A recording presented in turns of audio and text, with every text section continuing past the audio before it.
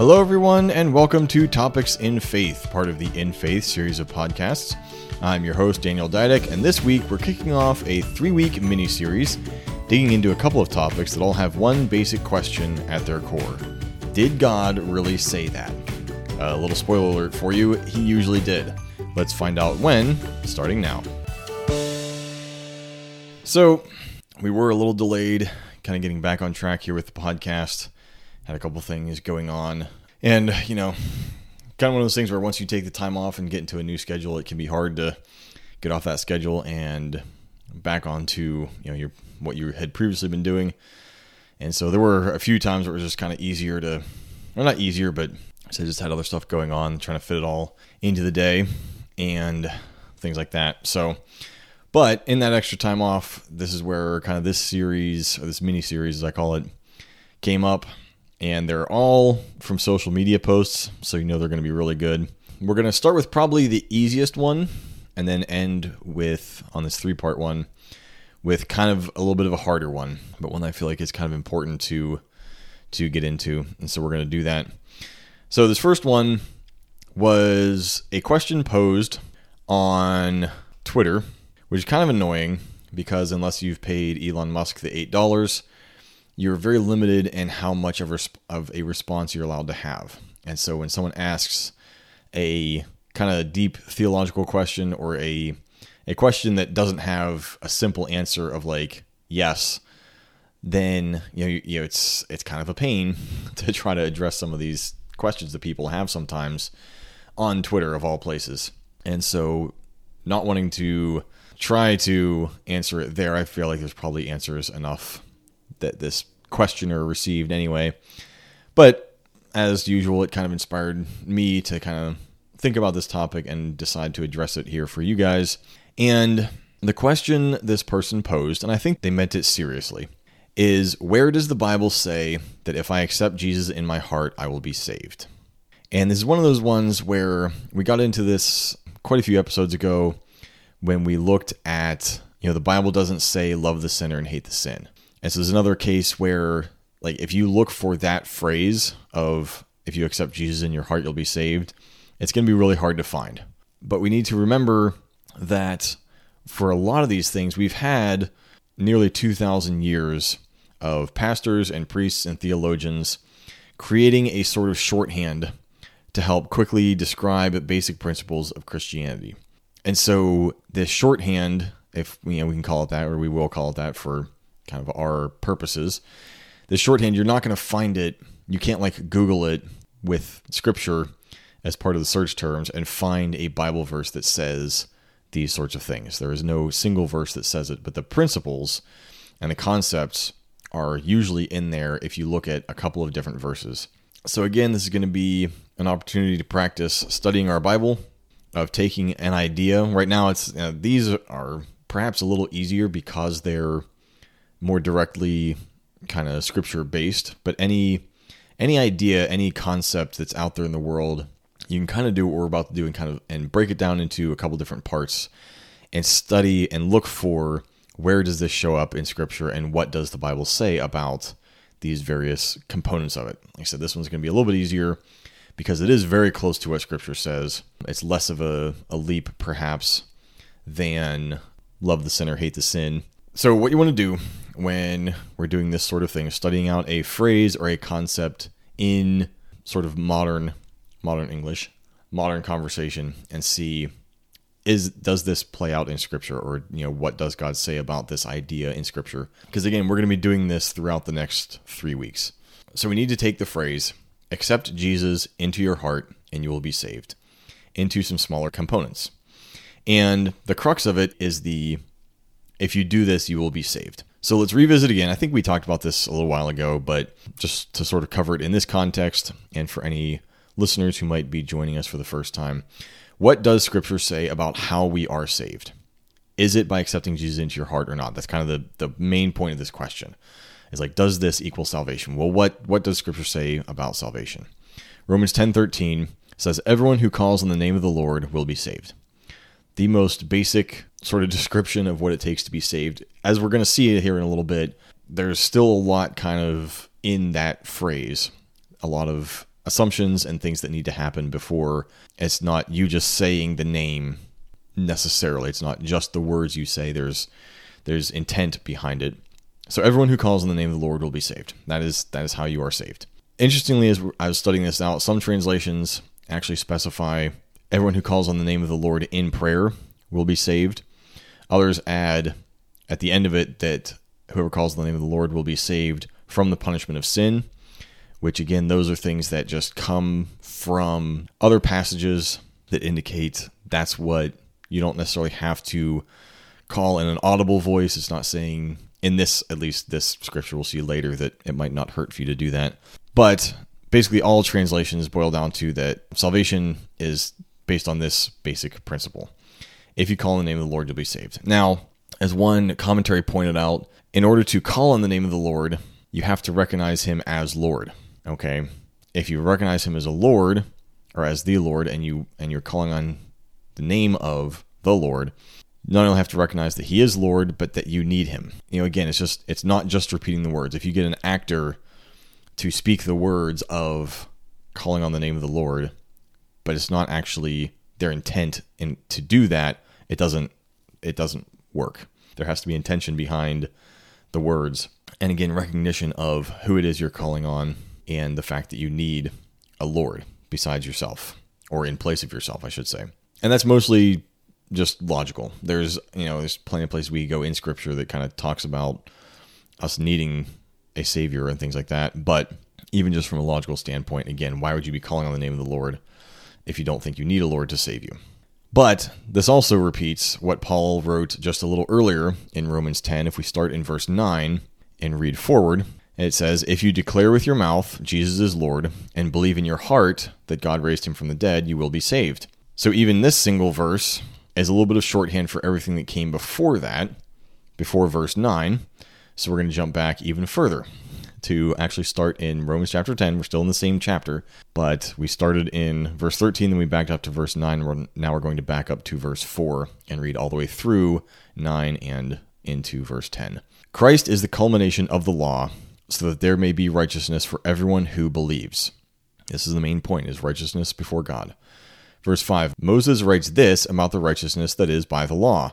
The person who does these things will live by them. But the righteousness that is by faith says, do not say in your heart, who will ascend into heaven, that is to bring Christ down, or who will descend into the deep, that is to bring Christ up from the dead.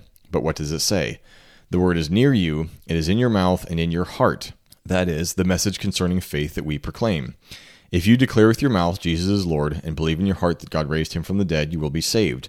For it is with your heart that you believe and are justified, and it is with your mouth that you profess your faith and are saved." Now, when he's talking earlier there about do not say in your heart who will ascend into heaven to bring Christ down, or who will descend into the deep, that comes from, I believe it's Deuteronomy, that in giving them the law of God through Moses, he was pointing out the fact that, now that you have this isn't far away from you. God is not a God who's far away. You don't have to go over the mountains or down into the deep. The word is near you, in your mouth and in your heart. So what is the heart?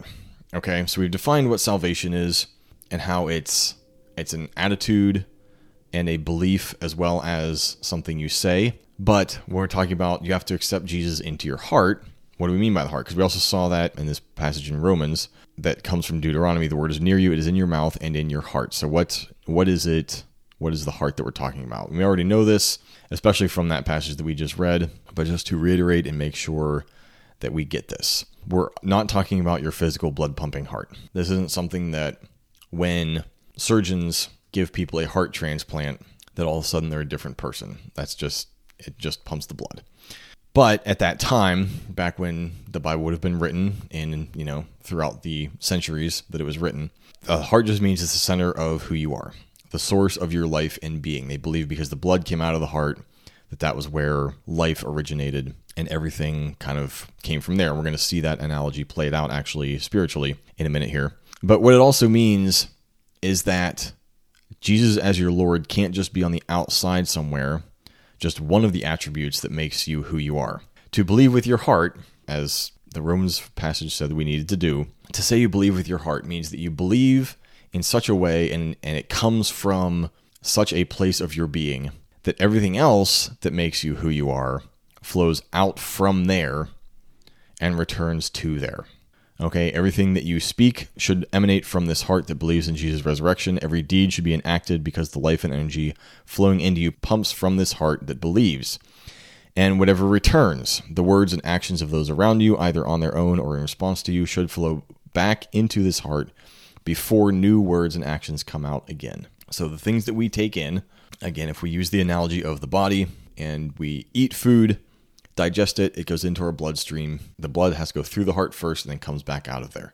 And so in much the same way, in our spiritual lives, in our non-food based lives, I guess, and through our thought lives and everything, must come in, go through the heart before it goes out to give life to the body.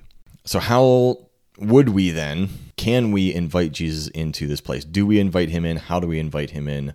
Is that what's happening? We're going to jump really quick and hold your objections till the end in case you've heard this passage used before and heard kind of the criticism against it. Let's read it really quick. Revelation chapter 3, verse 20 says, "Here I am, I stand at the door and knock. If anyone hears my voice and opens the door, I will come in and eat with that person and they with me." Now, the objection sometimes that comes up with this verse is that was written to believers. It was written to one of the churches, one of the 7 churches. So this wasn't written specifically as an analogy of the non-believer coming to Christ. Okay, this is written to a church that had grown cool, that was running neither hot nor cold. And 4 verses earlier, Jesus said, "Because you are neither hot nor cold, but are lukewarm, I am about to spit you out of my mouth." These are the people he was saying, "I'm standing at the door and knocking, but you need to open and let me in." Now, that being said, we also have John chapter 14, verse 23, that Jesus says, "Anyone who loves me will obey my teaching. My Father will love them, and we will come to them and make our home with them." This is written to people who come to accept Christ, who say if they believe in him, they love him. If they love him, they believe in him. One of the 2 ways you want to spin that. It's this coming in, and it's this idea that God does not force us to believe in his son. That's why I'm not a Calvinist. And we've talked about this in an earlier episode, but we still make the choice. I believe. My reading of the scripture and of the nature of God is that the potential is out there for all of us. Jesus did not only die for specific people, he died for everyone who would end up believing. But he doesn't force it. I said we could argue that Paul, when he was Saul, did still have a choice, even after he was knocked off his horse on the road to Damascus. He could have potentially still hardened his heart, said, "How dare Jesus treat me this way, knocking me off my horse and blinding me for 3 days," and still would not have turned to Jesus. We can argue whether or not Saul had a choice in his conversion. Again, my kind of reading of it is that there are those that are kind of written in stone, as it were, that specific people, God has a specific plan that requires them to either have a hard heart or a soft one, and he does whatever has to be done to move them to that point, without saying either that we know who those people are, so we can't say, because the example of Paul again, most believers said, or would have said, and believed at the time, that Paul would never be saved. He was so adamantly opposed to the church that there's no way God had salvation intended for him, and he did. So we don't know who it is and who it isn't. And so this invitation, again, even though the Revelation verse isn't specifically addressed to non-believers, the concept is throughout the New Testament, I believe, that God's not going to force his way into your life. So God is the one extending the invitation. I would still say, even though we are invited and have to respond and say, "Yes, I want to come to the table," there is also the one who showed up that wasn't wearing wedding clothes, it says, and he was cast out. So there's still the element of, even though we can be invited and respond to it, we don't actually get Jesus down into our hearts. We just say, "Yeah, it sounds like a good story," or "It sounds like a good idea," and maybe live as close as we can to it under our own power, but we've not actually invited in response to the invitation, say, "Yes, I want to come to this feast, so now come into my heart." Replace the stone heart with a heart of flesh, from Ezekiel 36, verse 26. Okay, this was written to the Israelites who were scattered throughout the world. Starting in verse 22, Therefore say to the Israelites, this is what the sovereign Lord says. It is not for your sake, people of Israel, that I'm going to do these things, but for the sake of my holy name, which you have profaned among the nations where you have gone. I will show the holiness of my great name, which has been profaned among the nations, the name you have profaned among them. Then the nations will know that I am the Lord, declares the sovereign Lord, when I am proved holy through you before their eyes. For I will take you out of the nations, I will gather you from all the countries and bring you back into your own land. I will sprinkle clean water on you, and you will be clean. I will cleanse you from all your impurities and from all your idols. I will give you a new heart and put a new spirit in you. I will remove from you your heart of stone and give you a heart of flesh. And I will put my spirit in you and move you to follow my decrees and be careful to keep my laws. Then you will live in the land I gave your ancestors. You will be my people, and I will be your God. So it again is because of God and for his glory and the holiness of his name that this happens. But we have to allow him. He doesn't force himself. So these are just a few of the verses. I think there are others. I'll leave you to find some of your own to either accept or reject this idea that Jesus, the Father, and the Spirit make their dwelling in us and with us, but they do not force themselves in. You have to be willing, but they're also not far away. So by inviting him in to the core of who you are, believing with your heart, confessing with your mouth, those are all actions toward and processes of inviting Jesus into your heart. The result being that you are saved. So yes, I believe it does say that. Again, it is not those exact words, but the idea is in there. And so now, 20 minutes into this episode, perhaps why, for the sake of closing out their sermons, pastors will just say, I'm going to extend an invitation for you to invite Jesus into your heart so that you can be saved. It's a lot faster to say that and allows you to get to the prayer and to confess with your mouth and believe in your heart the things that you need to in order to be saved. So forgive them that if you must. Disagree if you disagree and find other verses that you think contradict that idea and what I've just said. But study your Bible and pray. So next week, we're going to be looking at 4, I'm pretty sure, completely erroneous bullet points. I am sure of 3 of them. The 4th one, I've got to do a little bit of digging in the next week to make sure. But it was an interesting video. We'll talk about it next week, and we'll go bullet point by bullet point to show that Paul does indeed know better than some of us, at least, what it was Jesus stood for, and that we should stand for as well. Until then, keep the faith and keep it fresh.